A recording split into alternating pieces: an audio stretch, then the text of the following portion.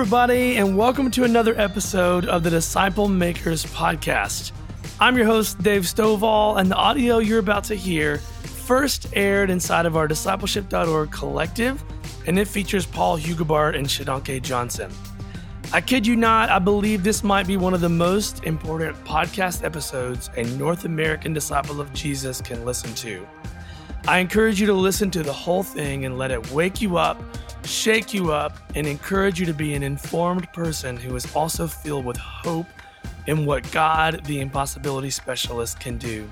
And as a gift from me to you, there is a special thing at the very, very end. Shodankeh, when asked to pray, actually broke out into song. And being a songwriter-producer myself, I was moved to sing along and create some music behind it. And I hope that it moves you the way that it did me. And I hope this entire episode pushes you forward in your faith and encourages you to continue to be filled with hope in what God can do.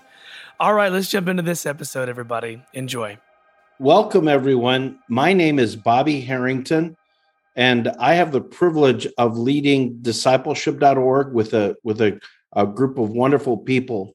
And we are bringing this recording to you as a partnership with discipleship.org and Exponential.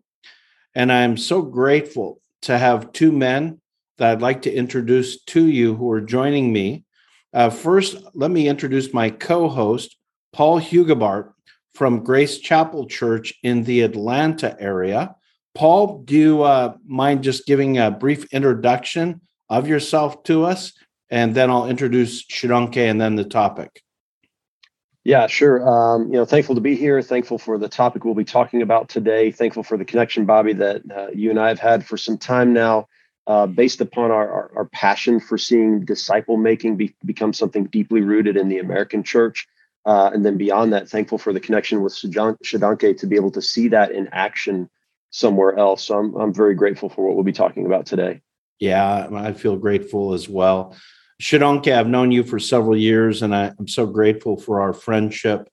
I'm grateful for the way that you have spoken into the disciple-making movement in North America out of your experiences in the country of Sierra Leone, Africa. Sierra Leone is on the west coast of Africa, if you're joining us and you're trying to picture where it is in your mind.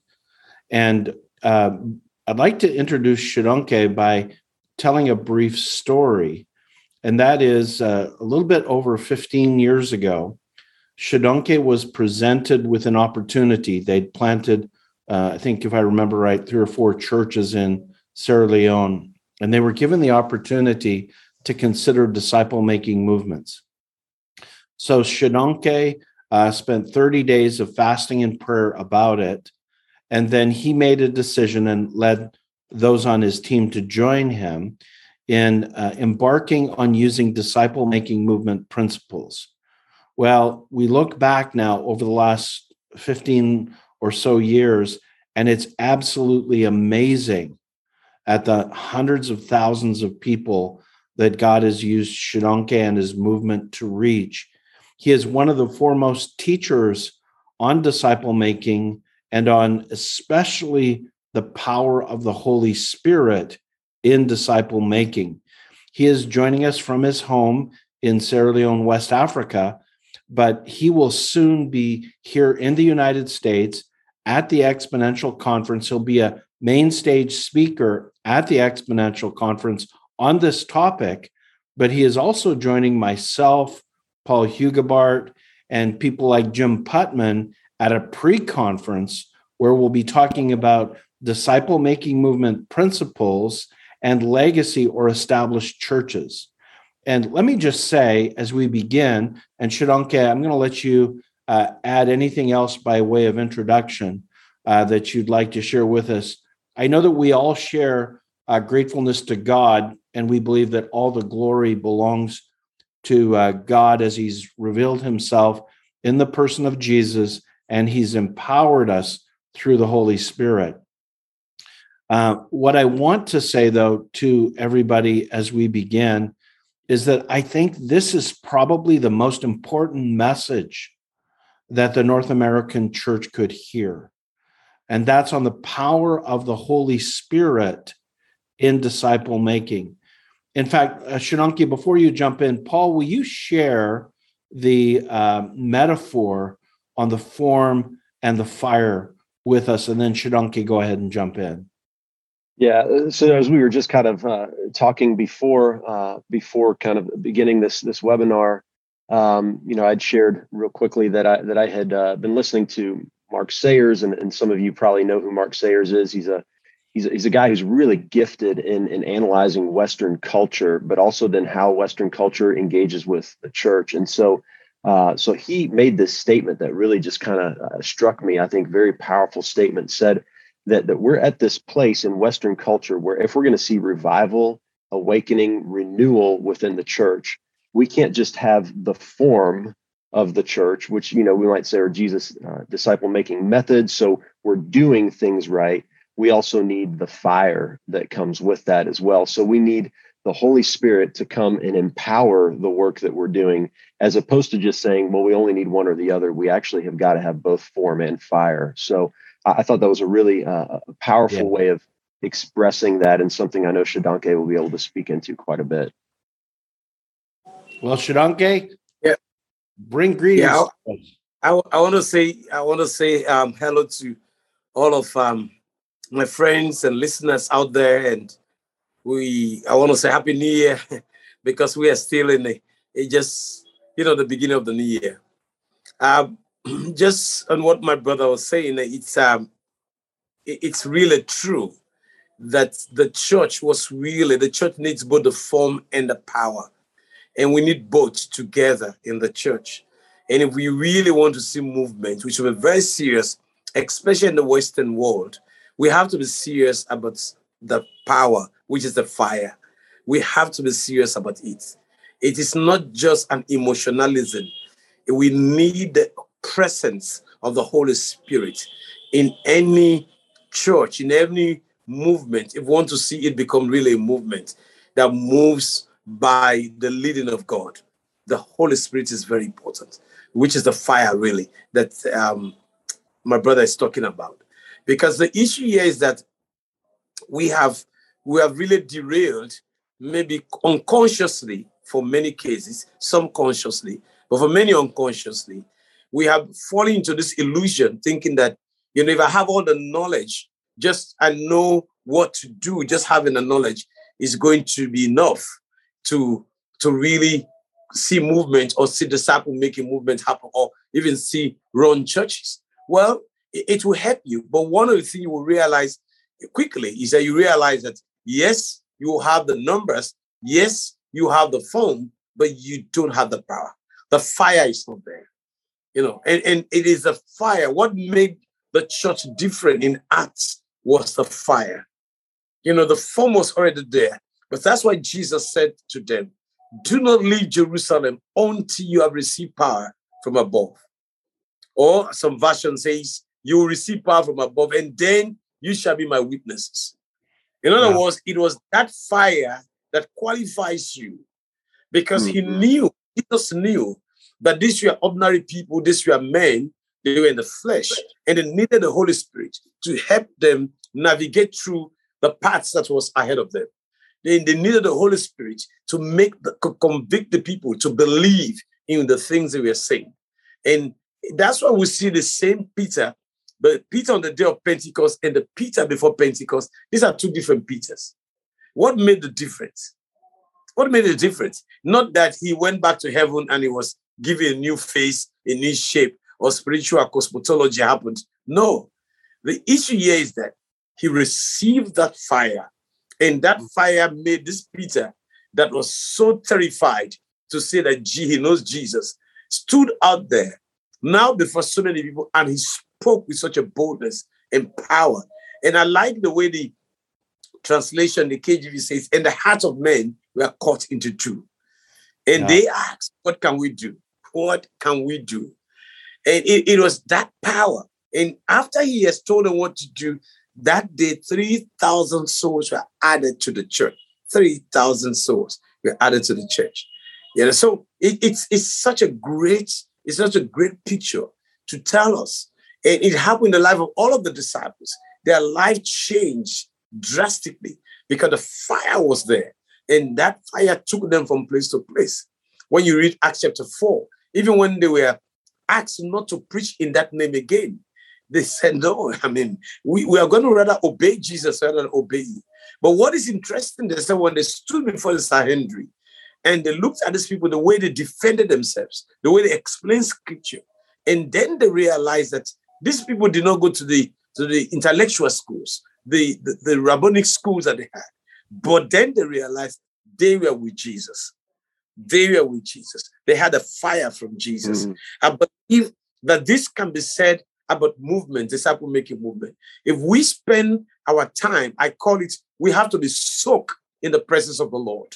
You know, in West Africa here, actually, it rains. You have this Hamatan, mushroom rains. When it's raining here, it rains. And it can pour down like, it's just pouring down. We need to be soaked. So if you go under the rain, you will definitely be soaked at that time, completely soaked. In 10 minutes, you'll be soaked. We need to be soaked with the power of the Holy Spirit, with that fire inside of us. When we are soaked with that fire inside of us, I want us to know that wherever we go, people will see it. They will see it. Yeah, the thing is, the form cannot convict the heart of man, but the fire can convict the heart of man. Boy, that's good. That's really good. Now, Shodankeh, just as we go through this, I want to set the stage a little bit further in terms of what you're saying. A lot of people in North America don't realize what disciple-making movements are. There's approximately 80 million people around the world involved in disciple-making movements. There's 1,400 plus of them. Most people don't know this, but 1% of the world's population currently is in a disciple-making movement, which I'm so grateful to be able to share that. And a lot of times, like what we're talking about, people will study the forums. They'll talk about Discovery Bible Study. They'll talk about Persons of Peace. They'll talk about Access Ministries, where we meet the needs of a community. But I have personally concluded, and I think you agree with this, that all those things are secondary to the foundation, which is built on fasting and prayer for Jesus Christ to release the power through the Holy Spirit. One of the ways I describe it to North Americans is it's almost like the revival movements that are expressed in disciple-making principles. So if you would comment on that, and then Paul and I will go back and forth. We're going to tag team you because we don't have a lot of time. And there's so much good that we want you to share with us. Yeah, I think the church really needs to go back. We need to retract our steps. Where did we go wrong? We have to ask ourselves, honestly, brutally ask ourselves, where did we go wrong? And how can we fix this? I believe very strongly, if we can just be honest with ourselves and accept that, yes, something has gone wrong, and accept what has gone wrong, and be willing to bring it to God and say, God, look, this belongs to you. This is all. He said, I will build my church, and the gates of hell shall not prevail against it. The church belongs to Jesus. He will build this church. He will defend this church. It is not our business to defend it. He will do all of that. Our own job is to believe in him and flow in the power of the Holy Spirit. That is our job. And so the thing here that is really needed is that we need to, as leaders, in the West and other parts of the world, where we have denied the Holy Spirit, we have kicked the Holy Spirit out of our churches. We have literally closed the door on the Holy Spirit in our seminaries, in our theological schools, our theological teachings. Yes, we know that there are some weary stuff, that people, ascribe to the Holy Spirit. But let's look at the biblical work of the Holy Spirit. How do we pattern biblically that's aligned? I love the Bible. I'm a student of the Bible. I want to do it the way it's aligned to Scripture. I think whatever other people are doing, for me, it's what they're doing, but I align things to Scripture. What does Scripture say? How did he walk in Scripture? That's how did Jesus align himself to it? And that's how I think we need to do. That's what we need to do. What we really need now is a radical move of the Holy Spirit. We need a radical move of the Holy Spirit in such a way that honestly, Whether it's going to be where 2 or 3 people are gathered, that he promised will be there, or where thousands are gathered, that the foundation will be rocked. The foundation will be shaken. Because when men and women that are filled with the Holy Spirit, when they stand up, when they begin to worship, somebody will walk into that place and all of a sudden there's healing happening, there's great things happen. Why? Because there are people who are filled with the Holy Spirit. And I think that is the exciting thing about the church. And that's what we need to get back to, so that we experience those excitement that they experienced in the early days church. You know, we are fortunate. I call ourselves, we are the most blessed generation, because we are in this threshold where we can see the past very clearly and we can see the future ahead of us. And I have chosen, you know, people in disciple making movement have chosen, we want to move towards the future. You know, we want to learn from the past, but move towards the future. Because I will guarantee anyone, when you allow God, the Holy Spirit, to really indwell your life and lead you and guide you, that is the greatest experience you ever have. It's the greatest experience that you ever have, you know, walking with the Lord. I try to imagine the experience in the upper room, how those guys in the upper room, you know, how they felt. These timid guys, these guys that could run away and hide. And then in the upper room, all of a sudden, they received the presence. And what is interesting, they said they were all in one accord, which is something you can expand on. They were waiting, they were praying, they were ready for it. They were determined, they were open up for it. They realized that we need this badly. And so they were worshiping and praying and waiting for it. And because their hearts were in the same place, everybody's heart was, this is what we want. We need this thing. And they were hungry for it. It came. And great things happened.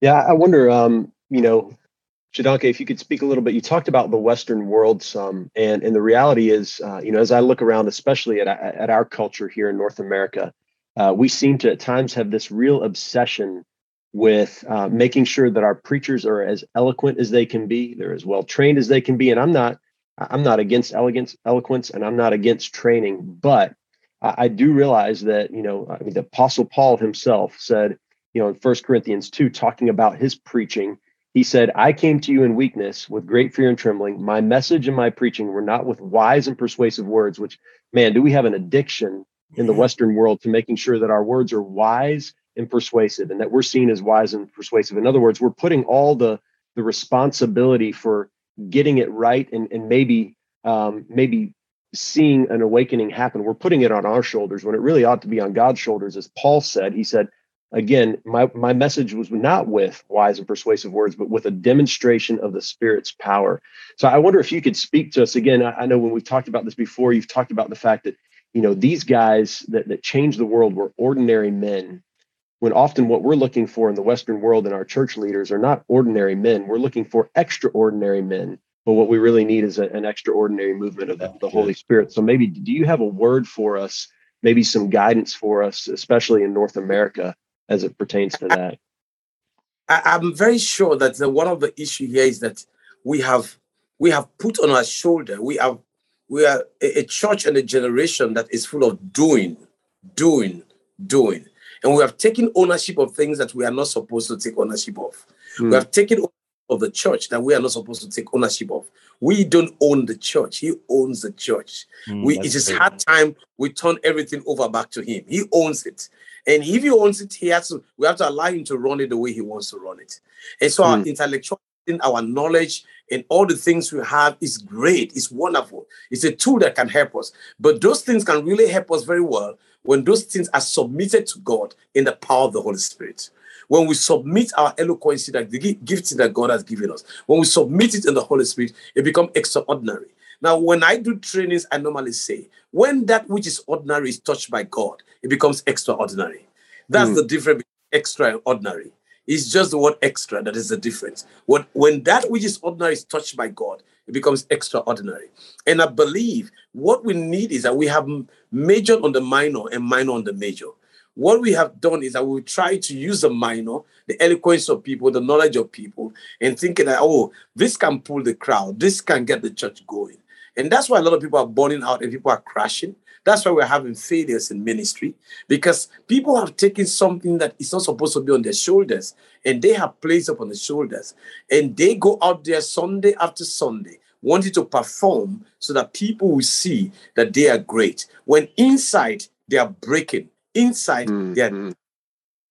So it's time for us to say, hey, guys, yes, eloquence is good, knowledge is good, but let us have these things wrapped in the power of the Holy Spirit, wrapped in the fire. When it's wrapped in the fire, I'm telling you, you can stand up there and God can give you words to say that can touch heart, that can convict heart right there. You know, you can prepare all the preparation, but when the Holy Spirit shows up, you can throw all those things out of the window and allow the Holy Spirit. I mean, Peter on the day of Pentecost did not go to have a special 3-point sermon preparation. I mean, he just poured the thing out as being led by the Holy Spirit. He just poured it out. What he has heard from his master, what he read, you know, he was taught him as he was a young guy coming up. The thing just came out like that. But the issue here is that these were ordinary words. He was talking ordinary words, but what was the difference? Those ordinary words were spiritually magnetic. They were spiritually powerful. They were coming out like a mighty spiritual tsunami. And it hit the people very hard. You know, the words were just the normal theological words, ordinary words that a rabbi could speak. But the difference here was that it was wrapped in the fire. And so the people could not stand it. They were convicted. And that's why we had 3,000 souls. If Peter was just talking ordinary words, people would clap for him. They would appreciate him. They would shake his hand and say, that was a good word. That was a good thing. I will see you next week. And then nothing happens. But here, because it was wrapped in the power of the fire,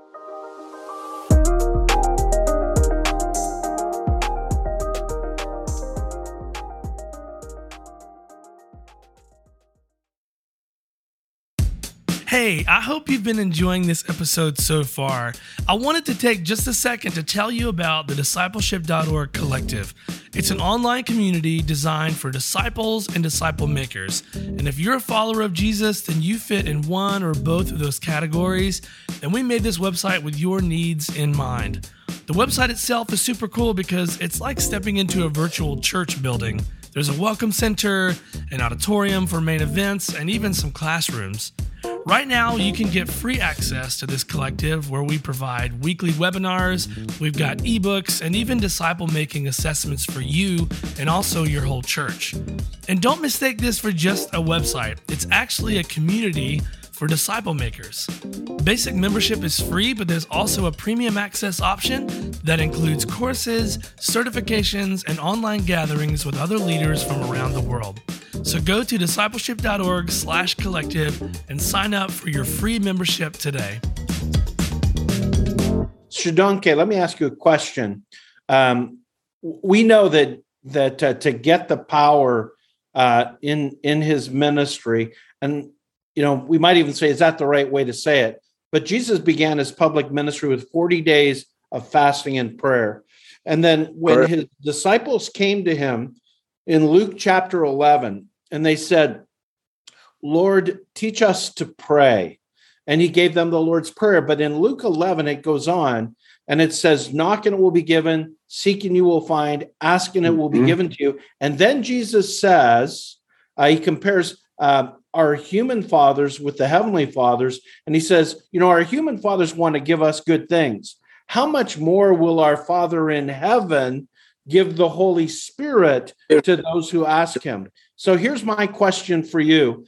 For people who are watching this, they're going to agree. We're all encouraged by what you're saying and pointing to the power of the Spirit. Where do we begin in seeking and asking God for the power of the Holy Spirit?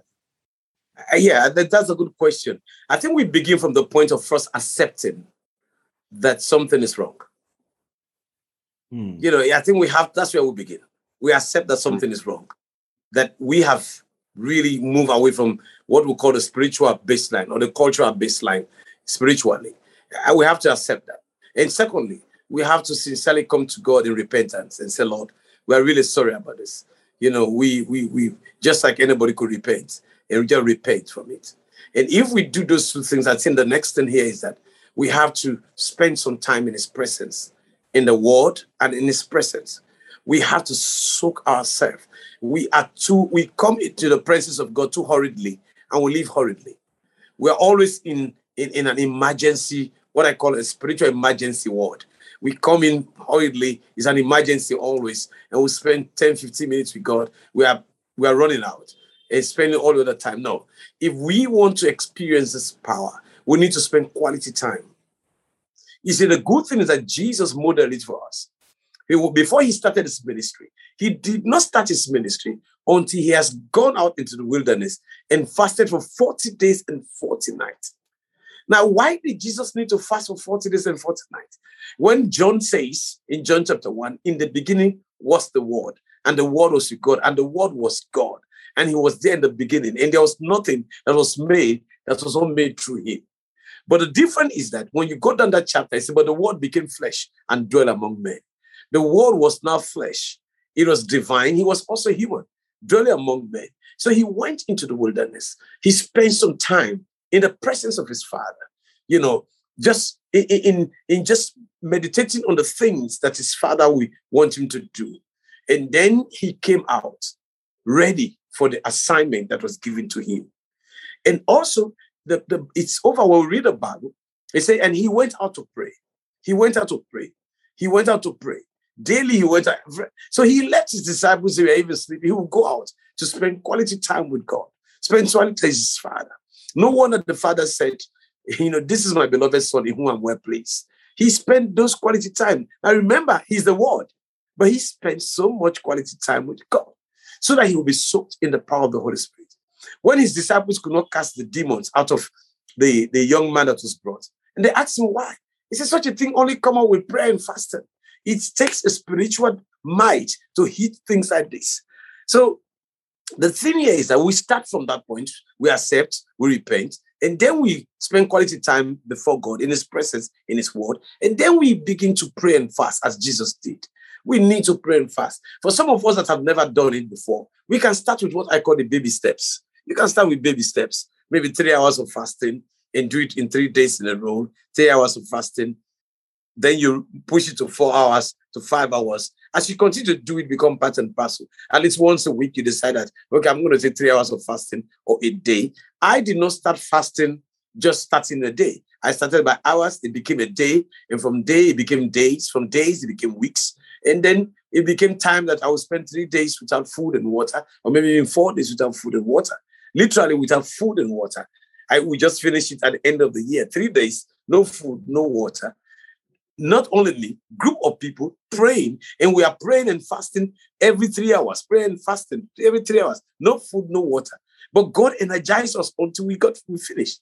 So people have to really come to that place, starting small to end big, starting slow at the beginning so they can go fast at the end. So baby steps, pray, seeking the face of God and praying. But also what is important, we have to open up. We have to open up for the Holy Spirit. Those guys in the upper room, they were ready. They were ready for it. And so no wonder when it came, they caught it. They were ready for it. Cornelius' house was ready for it. They were ready for it. We have to be ready so that we can be filled. You see, the problem is that we come to God, a lot of times we come filled with our knowledge, filled with ourselves, filling with our intellectualism. Anytime you come before God, you have to be empty so that he can fill you. You need that feeling of the Holy Spirit. Forget about everything you know. Forget about everything you own. Forget about all the success you've whatever you're successful with. Just come empty because you need to be filled with the Holy Spirit. So people have to be really open so they can be filled with the Holy Spirit. I think when we do this and when we are filled with the Holy Spirit, the next step is that we obey those steps, those things that the Holy Spirit is telling us to obey. We have to obey those steps and then we teach others to obey. I think for me, those are steps. Yeah, Shodankeh, I'll just say, it was several years ago when I first heard you talk about praying and fasting and opening ourselves to the Holy Spirit. And one of the things that was most encouraging to me, because we can talk about Jesus fasting and praying for 40 days. We can think about, the way that some in your movement are fasting and praying, and that can be very intimidating, I think, at the onset. if we don't start small, but I love the way you phrase it at that point in time, we can start small to end big. And so we're in a period of prayer and fasting with our entire church, where we've given our church a number of different ways to fast, a number of different on-ramps into prayer and fasting. And it's amazing some of the things that we're already starting to see come out of that. We did that last year as well, and some of the testimonies out of that were fantastic. So I'd actually like to ask you if you could tell us some of the things that you have seen come about that you know without a doubt would not have come about if it were not for the working and intervention of the Holy Spirit, who you invited in through times of prayer and fasting. Yeah, I think one of the things that has come about through our prayer fasting is God using the ordinary people in the most extraordinary way. That's one thing, just ordinary people. The way God has used them in an extraordinary way. It's one thing that has, blown my mind over and again. Even today, hearing the testimony, just this evening, a guy came to me. He's a plumber. He and his father has a company where they do plumbing on houses.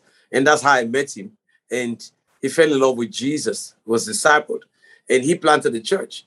His church is growing right now. He's just telling me the church is about 40 or 50 people. A church that's about 6 months. It's growing. And he's just sharing with me how he's enjoying everything, how he's feel the presence of God. He's just talking. I'm sitting there looking at the guy. This is an ordinary man who has not gone to a seminary, who has not gone to a theological school. But look at what God is doing in that community, among that tribe. And he's so excited about it. So that's one thing I've seen God do. I will tell you stories of what God has done as we pray and fast. But secondly, also, God draws the most unlikely people to him. The most unlikely people in communities and nations. People that people never expected will ever come to God, ever be saved. People who have persecuted the church. People who said all type of things against the church. People who fought the church. And people who teared Bibles, burned down Bibles. I have seen these unlikely people get saved as we pray and fast, because intentionally we zero in on them, we zero on their names, we zero on their families, we zero on their tribes, and God steps in an extra miraculous way. So we have seen that also work, but we have also seen how the work has accelerated in a way that is out of control, literally. That we have seen. I will tell you, I am still amazed for over all these years. I hear testimonies every day, several testimonies. I'm still amazed at what God is doing through people, through the movement. I'm still amazed. I'm telling you, I'm still amazed at what God is doing. Why? Because, as I'm telling you, at the end of the year, we've ended up with 3 days of fasting in prayer without food and water. We ended that on the last day of December. And then we started on the 11th, we started our 21 days of fasting and prayer. We'll end that towards the end of the month. Everybody's doing that. Now, I am just amazed at, even as we do this, the testimonies that people call and people share what God is doing. So this is some of the things. Then the power you see in the worship, the power you see when you ask a child, 12 years, 13 years old, to pray, the power that the prayer comes with is extraordinary. The power you see where people are praying for sick people and it's happening, healing is happening. It's people that doctors have given up are brought to areas where they are doing prayer, and ordinary people are just laying hands and healing is happening. So that power cannot be denied. So these are the things. And also you see that leaders are being developed in such a way. Disciples are raised and leaders are developed in such an amazing way. So I think for me, I have seen all of this. And one more thing I want to measure is just how the work goes. It's just move. It's like a movement. It's definitely just move from this family to another family. It's like a fire, and then into another village, into another tribe, which is God makes it very clear so that you know that this does not depend on you. It really depends on him and depend on the power of the Holy Spirit. Shodankeh, what are you able to share with us in terms of the fruits or the like how you can look at what God has done over the years? Now, I know you need to be somewhat careful because of the country where you are in terms of some of the clashes. Sometimes you refer to the others as your cousins. And so you have to be careful. But can you give us some descriptions of how God has used your movement to transform the whole country of Sierra Leone? Yeah, I think here is that one way we've seen transformation is that, again, as I was saying, we have seen people who God has used into positions of responsibility nationally. These are people that you never thought would even get to that point. They themselves did not believe in it. And so all they will tell you is that God has brought me here. I don't know how. I don't know, but I know it's God. But we have seen how through this process of the movement, God has touched the police. We have partnership with the police, and how we see today, the police are planting churches. The police are out there doing evangelism. We have trained all the chaplains in the police, and it's extraordinary. In fact, the current IG just said all the police in the country should have Thanksgiving. And so they're planning to have this massive Thanksgiving they're going to have it in one of the centers that we have, just during Thanksgiving. You see the police going out to reach out to people, to win souls. I mean, that's one amazing. In the army is the same. We've trained the chaplains in the army, and we've seen the army is also involved in planting churches, which is unheard of in other areas, but it's happening. We have also seen on campuses, university campuses, how God has used this process of touching students from campuses. Some of them who have been occultic, or some of them who are cousins, have been touched on those campuses. And we have seen how God has transformed their lives today. We have a lot of students who graduated, some with engineering degrees, some as linguists, and study linguistics, history, and all these different area of courses. You're expecting them to go out, but they said we want to be church planters, and they're going to plant churches. It's amazing what God can do. We have seen that. You are not telling them. They just say, this is what we want to go and do. So they leave all what they've studied, and they're just going in this direction. So we have seen that. We have seen how God has empowered the ordinary people, how God has empowered them, to do extraordinary work. We have seen that it's very common, and how God is touching. So we are seeing families that nobody expected, villages and towns and cities, where nobody expected that there will be so much, multiplication happening. We've seen this multiplication happen. So these are all evidence in the lives of people. I can go on and tell you, but these are all evidence in the lives of people to show what God is doing. And we have seen how a small access ministry that is really not inexpensive, bring so much change and transformation, because God is breathing on it. He's breathing on it. I mean, very recently we did some toilets in some communities, and how God used that, just a common toilet, a latrine, that's how we call it here. How God can use that, to touch communities, several communities. And what is interesting, some people in the community who have been on the side of our cousin, they went to their imam and said, look, we have seen this churches just came here. We see them baptize people. Our hearts really want to join them. We don't want to come here any longer to the mosque. We want to join them on this other side. And what is interesting, it was the guy who leads them in prayer on the other side, who took them, those who said they don't want to come to the mosque any longer. He took them and presented them to the leader of the church. I mean, there are pictures to the effect where he's handing them over, because they're saying, we are seeing power here. We are seeing so much power here, and we want to be part of this power. So we can't come here again. So he took them and handed them over. I mean, that's a miracle. That's just a miracle. It is a move of God. And these are all things that are happening. Yeah. So. I'm still hung up on the fact that God is using toilets to change people. That's an amazing thing when you think about that. Yeah. Praise God for that. Shodankeh, if I could, I just, I want to share with you, and I don't know if it'll be an encouragement to you to some degree, so we met a number of years ago, and you shared some of what you're sharing today. And so we began in our church to say, okay, we want to incorporate prayer and fasting. We want to invite the Holy Spirit and the work of the Holy Spirit. And so this year we're praying, part of our prayer focus during this time of prayer and fasting is Luke 10:2, where Jesus asks his disciples to pray that God would send workers into the harvest fields with the promise that the harvest is plenty, but the workers are few. So the problem is with the workers, not the harvest. So God is doing what he's doing, right? So we're dependent upon God even for the harvest. So that's a big piece. Then the second piece we're praying. So we're praying that at 10:02 in the morning. At 4:24, we're praying Colossians 4:2-4. Just as Paul said, ask for us. You go and ask God that he would open up doors for the message so that we could proclaim the mystery of Christ, so that we could do it clearly, just as we ought to. And it's been amazing because I think our people are becoming aware of the fact and trusting in God that the harvest is plenty, but the trouble is with the workers.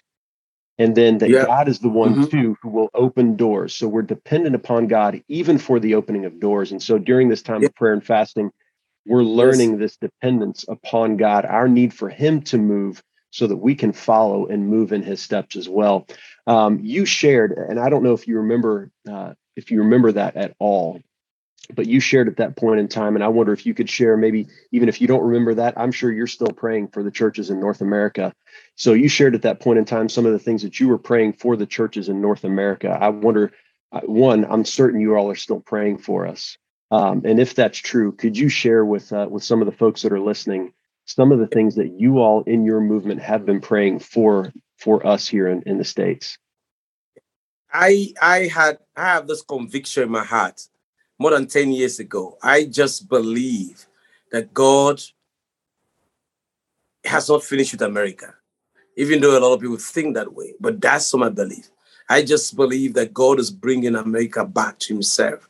And for that to happen, that we have been praying. Because when I told even some Americans that, we are believing that we'll begin to see disciple making movement happen in Shodankeh, you forget about that. That country, nothing is going to happen there. But I believe in it. I still believe in it. So we have been praying over the years. We are praying, number one, that God visits that nation, visit the people, visit their hearts. And we have what we call dangerous prayers here. In the sense, we are saying, God, shake them, that they will not sleep, they will not eat, they will not rest. Convict their hearts in such a way there will be restlessness in them, which is a good one, spiritual restlessness, until they find this part of really coming back to you the way they're supposed to be, the way their forefathers did it. So that's what we're also praying, God, shake their foundation. Whatever they're depending on, whatever they're trusting on, shake it. Shake it, God. Shake the foundation so that, what happened to Paul and Silas in prison, let it happen to them. Let the foundation be shaken so much that others will see, they will really know that, oh, yes, whatever they're standing on, whatever they're depending on, God, just shake it so that they will know. That's how you draw their attention. And the other thing we're really praying about very strongly is that we are praying for the powerful move of the Holy Spirit and the churches in America. That God, you will move in such a powerful way as you move in Acts. Just move in a powerful way in their gatherings, in their meeting, even if they're not crying for it. But God, can you please move? Just move in a way that will draw their attention. That will draw their attention. So these are things we are praying for. We have used the flag of America. We've put the flag down. We've knelt down on that flag. I have wept over and again over that flag, crying to God. And most times I end my prayer saying, God, give us America. Give us America. I've prayed that several times, and I will shout that word 7 times always. Give us America with a flag. And I am believing God. I am trusting God that, all of us who live in the land of the living to see this new awakening happen in America in a different dimension, especially through discipleship making movement. I am believing God that, it's going to happen in our own lifetime. And that's our belief, that there will be a remnant God is going to use to bring that power back, to bring that awareness back. I believe, I'm convinced in my heart. So, Shodankeh, talk to us if you were to guide us, if you were to say, here's what I think God would want church leaders in North America to do. What would you say? You've talked about fasting and prayer. I think it would start there. But let's say that there are 10 men right now who are leading churches, like Paul, like myself, and God were to give you an open door for you to guide us. what would you tell us for the sake of our country that we should do? Yeah, I think for the sake of the country, first, each of us, like in churches, like what Paul is saying, I mean, that's the right thing. Starting the process small, starting the prayer base small, starting the fasting base small, in the church's until it permeates through the walls of the church. I believe that it should be one of the prayer points. People need to begin to pray, over that nation of America. People need to pray over the flags. They need to pray over the symbols. People need to do prayer walks in different communities, America, strategic community. People need to cry out to God. The church leaders need to cry out, to be very sincere and just forget about all the distraction around there and just cry out to God. One of the things I have learned from God is that, God can work best in the midst of messes. When there's so many messes, God, he works in the midst of that. He works in weaknesses. And he told Paul, when Paul was crying out, he said, Paul, my grace is sufficient for you because this grace works better, in your weakness. So I believe that there are times in our messes, God uses it out and humbles us and bring us to the place. So I believe I will encourage church leaders that this should be a priority prayer point on top of their prayer list, praying for America, asking their disciples, asking the church to pray. For me, I would say every church service, whether it's going to be 2 minutes or 5 minutes, but let everybody pray for America. Pray that God will open the eyes of the people. Pray that God will shake the foundation, the faulty foundations. Pray that God will bring a reawakening in such a way. Pray that God will raise leaders with a fire in their heart that will be able to use disciple-making movement as a way to take the church to the new level.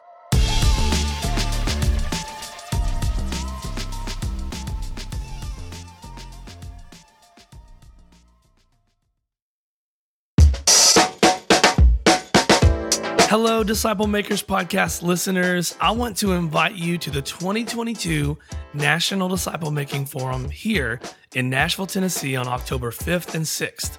Jesus had a strategy, a plan, and a roadmap for making disciples. In other words, he was highly intentional. He guided, coached, and developed his disciples into full-on disciple makers, and by living out the Great Commission, they changed the entire world. We're constantly gaining new insight about intentional discipleship as we look closely at Jesus.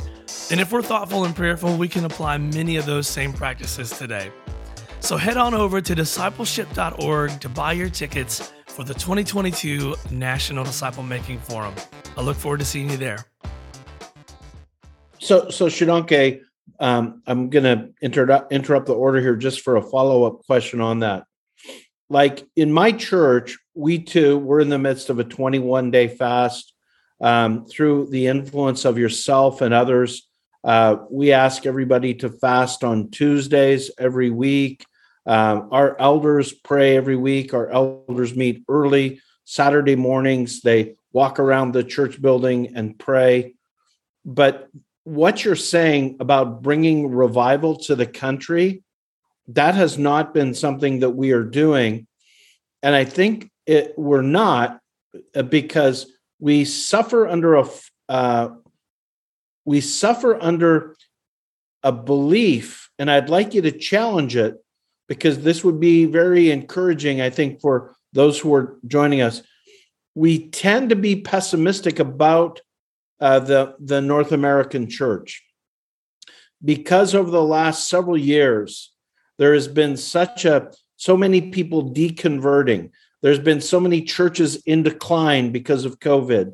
There's been so many attacks on the belief systems and the morality of those upholding the Bible that it's very easy for us to think, well, God's going to work now in Africa and China, that he's given up on North America. You don't believe that.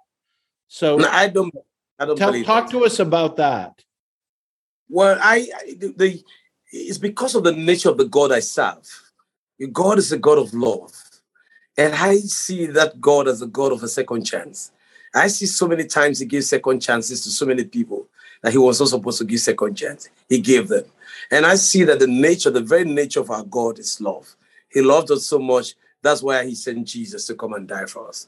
And if I see that God in this way, we as Americans have to come to the place and say, hey, whether it's not everybody will come to that realization, but those who can come to the realization and say, you know what, God, we believe strongly that we have messed up. You know, our families have messed up. Our leaders have messed up. But God, we come to you in this message and we're asking you to cleanse us, to really cleanse us. And we are believing God. People have to realign their minds and their heart that God can do great things with America again. He can do great things for the sake of his elect, for the sake of the remnant who are faithful. You know, he told Abraham, can I do anything and hide it from Abraham? You know, who's going to be the father of all nations. And, you know, when he told Abraham, Abraham said, what if you can only find 30, 10? You know, he said, if I find 10, I will not destroy Sodom and Gomorrah. So I believe strongly God can still find 10 faithful men, women, 10 faithful people in that nation who are faithful, 20, 50, 60, whose heart is yearning to see that nation. The thing here is that the enemy is very crafty. The enemy will always let us think that, you know, God has given up on us. He will always, that has been his old style. You see, the devil don't have new tricks. It's the same old tricks. He just uses on new people. It's the same old tricks. You know, he just lets you think that it's done, you are done. So why worry? Don't worry about that again. It's over. But I say to people, it's never over until it is over. So it is very important that the churches realign and believe that God can still do something in North America. God can do something in America. And people need, and the way they have to do it, go down on your knees intentionally and begin to pray for that nation. Get other churches joining intentionally. Do major prayer works on the street. Break some of the strongholds. That's another thing. Paul said we are not fighting against flesh and blood. We are fighting against principalities, powers, spiritual hosts of wickedness, rulers and authorities in higher places. So this fight is not a physical fight. This is a spiritual fight. And so we have to fight it in the spirit realm. We have to fight it with our prayer, with our fasting, with our consistent prayer, asking God to bring down all the forces of the enemy. We have to territorial spirits in the territories that within the areas where those churches are. We have to break those territorial spirits and we have to build a new altar. It's time for America to build new altars. Not only when you break the old altar, you have to build a new altar unto God and God alone. And we try to discipline ourselves that we should not touch his glory. We should not touch his glory. Build an altar for God and for God alone. And rally people around those altars that are built for God. I think that is my conviction. I am convinced that God will do the miraculous again in America. I am convinced that God will raise that nation. It will raise it. You know, I am very much convinced in my heart. I have no molecule of doubt that God can do that. Well, that's great. I've got one more question. I'm going to let Paul ask his, and then I'm going to bring our time to a close after that with a recommendation and a question. Yeah, I think, there's a question in here. I'm going to begin with kind of a statement, reconnecting with something you said, Shodankeh, in that you used the word remnant. It's interesting the way that the Spirit works. You know, even in a message that I'll be preaching this weekend, I've got this line and I've got it written right here. Where during a time of prayer, it was almost if God was saying, we rebuild from the remnant, and so that revival begins with the people of God, but only when the people of God embrace the things of God, which is wild because that's almost what you've said to a T today. There is this piece that we are missing in, I think, the States at times, and it is what you've talked about in the sense of radical obedience to the things of God. So again, revival begins when the people of God embrace the things of God. We think that we're going to have revival while still embracing the things of us, right? So, maybe speak to us just for a minute, if you will, about the role that obedience plays in engaging with the Holy Spirit, if you could do that. Yeah, the thing is that obedience is critical, it's key. Jesus said, as you have seen me, you've seen my Father. He said, I do not do anything on my own. I do what my Father tells me to do. He was a model in obedience. He did everything that his father did. He obeyed his father, even to the point of dying on the cross, which is a model for us. He told his disciples, teach them to obey all that I've commanded you. Obedience is critical. It's very critical to the process. I think what we need to do is that what the church and the leaders in America need to do is that we need to disinvest all our energies into the ownership that we have said we own the church. Oh, I did this. I started this church. I spent all this money. Disinvest it. And just know that and let you know that this thing belongs to God. He owns it. He died for it. Jesus bled for it. He went to the cross for it. He was buried for it. He owns it and he said it. And I think that's one thing that we need to understand. And how do we come to that place of realization? Just talking to, obedience is key. If people are not ready to obey, then I'm telling you, nothing is going to happen. It's critical for us to obey. We have to let go and let God. We have to let go and let God. And we have to obey the things that he has said. Because if we obey, there's a blessing. If we obey, then we'll see revival. But we cannot still hold on to our old knowledge, old way of doing things, and then we are praying for revival. It's hypocritical because it's not going to happen. It's waste of energy and time. But if we come to the altar of God and we empty ourselves and we say, God, we want you to take lead of all of this. We want to obey you in small things and in big things. In small things and in big things. So if the Lord is impressing something so small in our hearts, let's obey him. If he's impressing something big in our hearts, let's obey him. If we obey him in those things, then if the disciples did not obey Jesus to wait in Jerusalem, they had left Jerusalem. It would have been, the scenario would have different. To wait is very difficult, but they waited until they have received the Holy Spirit. And all throughout the church, one of the things they did was they emphasized on is obedience, immediate obedience.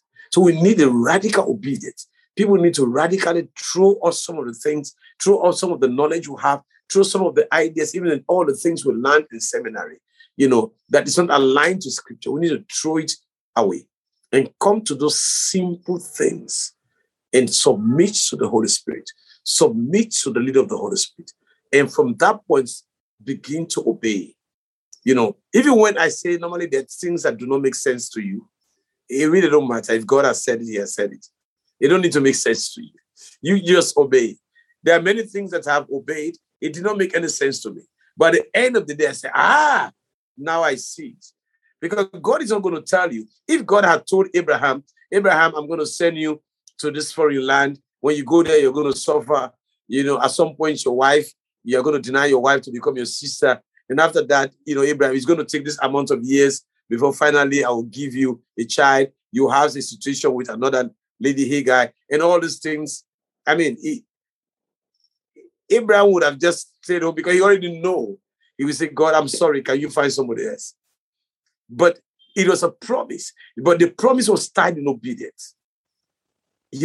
And when he obeyed, those promises had to reveal. At the end of the story, we see how joyful the life of Abraham is. He died in good old age, fruitful age. That's what scripture calls it. Why? He chose to obey. Even when God said, go and sacrifice your Isaac, man, it did not make sense to Abraham. But when his son asked him, I see the firewood, the knife is here, but I'm not seeing the lamb. He said, the Lord will provide. All he knew is obedience. If we can only obey God, even when it's not making sense to us, brothers and sisters, I'm telling you, there are blessings when we choose to obey God. I will give you a quick illustration. I went to America, in 2002 or so. And the opportunities, I was coming from a war-torn country, Sierra Leone. We had like a 10 years rebel war. No electricity, no drinking water. And it was just terrible. Gunshots every night, people dying all over. I literally saw thousands of people die. All type of things you can think about. And then I had this opportunity to go to America with my family. The first thing that came to my mind is I'm not going back to that country. I had friends who were calling me, don't go back to that God-forsaken country. But literally, I had a church who wanted to hire me to be one of their pastors, bring me on staff. They were going to pay me good money that I've never seen in my life, But then the Lord said to me, no, I have not yet finished with you in Sierra Leone. I still have that journal. And so I told the pastor, give me some time. I took 1 week of prayer and fasting right in America, seeking the face of God. Is this what you want me to do? I mean, coming from war, that's not something I need to ask God. I would have simply said, God, hey, I've been in 10 years war, no clothes, nothing, everything I've lost. So this is an opportunity. But I still went before God. And I remember that night while the Lord woke me up and said, write. And I started to write. He said, I've not yet completed with you in Sierra Leone. I still have an assignment for you. He said, when I'm done with you in Sierra Leone, I will let you know. So go back home. It was very clear. The instructions were clear. I went back to the church and said, I'm sorry, I will not take this job. I'm going back home. They tried to convince me, talk to me. I said, no. He has spoken, and that's what is important. Nothing's going to convince me. No amount of plea, no amount of money. So I came back home, came back with my family. Now imagine if I had not obeyed God to come back. What we are talking about today, we will not be talking about. I came back home. The country was still dilapidated. Things were not in order. The devil was saying to me, you're a fool. You had this opportunity and you came back home. But I said, I came back because I wanted to obey God. Today, when I sit down and hear the testimonies from villages, from towns, from city, the transformation, there are times I weep. I literally weep. And I thank God that God, you allowed me to obey him. So I believe that when we obey him, even when the thing it really don't make any sense to us, we will see the result down the road when we obey him. Wow. I can't really say anything after what you've just said. For the sake of those who are joining us and watching this, I do want you to lead us in a prayer, Shodankeh. Before I do that, I'd like to share with everyone a practical resource that a common friend that all three of us have, Dave Clayton, wrote a book, and it's on fasting and prayer. It's a discipleship.org book. It's called Revival Starts Here, a short conversation on prayer, fasting, and revival for beginners like me. And you can read that book in about an hour. You could also listen to it, of course, if you want. So I want to commend that book. And then just as a practical next step, Shodankeh, Dave Clayton has talked to me about if we could have 50 cities, Dave Clayton and David Young, whom you both know, if we could have 50 cities that God would break out because we came to him through fasting and prayer and asked for these cities. So as we close, can I ask you to pray for us about that God would grant the leaders and the cities to start this revival and these disciple-making movements really taking a hold. So I turn it to you and ask you to close our time in prayer. Holy Spirit, be my comforter. Holy Spirit, be my God. As I walk along the road is so narrow. Holy Spirit, be my God. Holy Spirit, be my comforter. Holy Spirit, be my guide. As I walk along the road is so narrow. Holy Spirit, be my God. Holy Spirit, we'll pray right now to be our God. We'll pray right now, God, as we walk along the road, as we walk, God, in this disciple-making movement. Father, the road is so narrow. The challenges are great. But God, we want to believe you, believe your word. Father, you said, but without faith, it is impossible to please God. For they that come to him must believe that he is, and is the rewarder of them that diligently seek him. Father God, we step out in faith as we ask you, God. You asked us, God, in Matthew 7:7, that we need to ask, we need to knock, we need to seek. We've come before you, God, asking, God, seeking and knocking. In the name of Jesus, we are asking for 50 cities, God, in America, that you will raise leaders, God. Leaders, God, that you open their eyes, God. Leaders that have seen, have the Damascus Road experience, whose eyes are open, God. Father God, as you open the eyes of God, O Lord, of Saul that became Paul. Leaders, O Lord, Father, who are on fire for you. God, O Lord, as Paul and Peter and the apostles were on fire for you. Leaders that have had the Pentecost experience, God, will submerge in the Holy Spirit. I pray, God, you raise these leaders, these 50 cities in America, God. Father, oh Lord, as I begin to pray and fast, as I begin the discipleship making process, that Father, you will use it as a vehicle, God, oh Lord, Father, God, toward the outburst of a revival that will come through multiplications, a revival that will come through disciples who make disciples, who make disciples, who make disciples, a revival that will come through churches who plant churches, and plant churches, a revival that will come through intercessors who raise intercessors, who raise intercessors, who raise intercessors. A revival will come through, God, through small groups that develop small groups and small groups, God, that will spread all over the place, God, that we are men and women, God, every member, every disciple will become an intercessor. Every disciple will become an intercessor. Every disciple will become a disciple maker in the name of Jesus, God. Father God, will pray for these 50 cities in America. My Lord and my God, give us these 50 cities in America.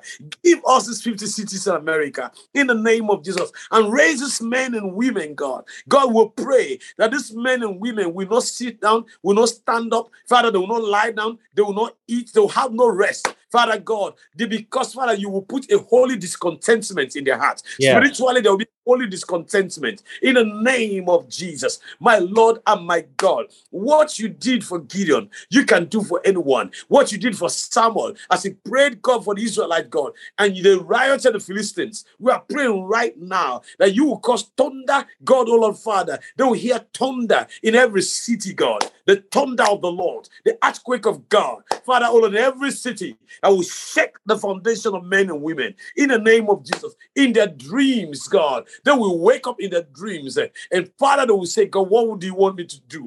When they sit down to eat, Father God, you impress it in their heart. When they are driving, you impress it in their heart. Father God, oh Lord, in their offices, you impress it in their heart. My Lord and my God, wherever they go, Father, oh Lord, there will be this holy discontentment that something needs to happen. God, give us these 50 cities in the name of Jesus. Father, you promise us that you will not leave us and forsake us. You promise us that when we ask God, Father, we will receive. When we seek, we'll find. When we knock, the door will be open. We are asking, we are seeking, we are knocking the door for 50 cities in America in the name of Jesus. Father, hear us. We lift up our eyes unto the hills. From whence cometh our help? Our help cometh from the Lord who made the heavens and the earth. You that keepeth us, you that keepeth America, you will never sleep nor slumber. Father, know you that keepeth Israel. The Lord is on the right hand of America. We cannot fear what man can do unto us. For we know the sun shall not smite that nation by day, nor the moon by night. My Lord and my God, we address the principalities, the powers, the spiritual hosts of wickedness, the authorities, the spiritual authorities go over those cities. We break their yoke in the name of Jesus. We break their powers in the name of Jesus. We bind the strong man. Father, you said no man can enter into the house of a strong man until he has bound the strong man first, and then he will enter into his house and plunder his good. We bind every strong man of unbelief. We bind every strong man of knowledge-based focus. We bind every strong man, Father, oh Lord, of materialism. We bind every strong man of worldliness. We bind every strong man, Father, oh Lord, of little faith in the name of Jesus. My Lord and my God, release your power right now in these cities. We are believing God for it. Father God, we know with you all things are possible. And God will pray that you will create a discipleship making movement in every city in America, in every county in America, in the name of Jesus, Father. May we live to see this in our own lifetime. Yes. May we live to see it, God. May we touch it. May we smell it. May we, Father, celebrate in it. God, in the name of Jesus, let there be a radical move of the Holy Ghost all throughout the length and breadth. A radical move of the fire of God. A radical move of the Holy Spirit in the name of Jesus. Father, let it rest on the men of God, the women of God in America. Let it rest upon the churches. Father God, in the name of Jesus, by the power, God, we pray not only for the form, but we pray for the fire. We pray not only for the form, but we pray for the fire. Fire all throughout, God, oh Lord, in the hearts of men and women, God, in the nation of America, the young, the old, in the name of Jesus, the children, by the power of the Holy Ghost, God, let this happen in our lifetime. Father, give us America. Father, give us America. Father, give us America. Father, give us America. Father, give us America. Father, give us America. In the name of Jesus of Nazareth. We thank you, Father. We bless you. We honor you. We believe, God, that, Father, you've answered our prayer. We know it will happen, God. Father, we continue to thank you in advance for answered prayer. Thank you, Father, God. We give you all the honor. We give you all the glory. We give you all the praise. We promise you, Father, we will not touch your glory. We will never touch it. That's right. Thank you, Father. Thank you, Lord. In Jesus' name we pray with thanksgiving. Amen. Holy Spirit, be my comforter. Holy Spirit, be my guide. As I walk along the road is so narrow. Holy Spirit, be my guide. Holy Spirit, be my comforter. Holy Spirit, be my guide. As I walk along the road is so narrow. Holy Spirit,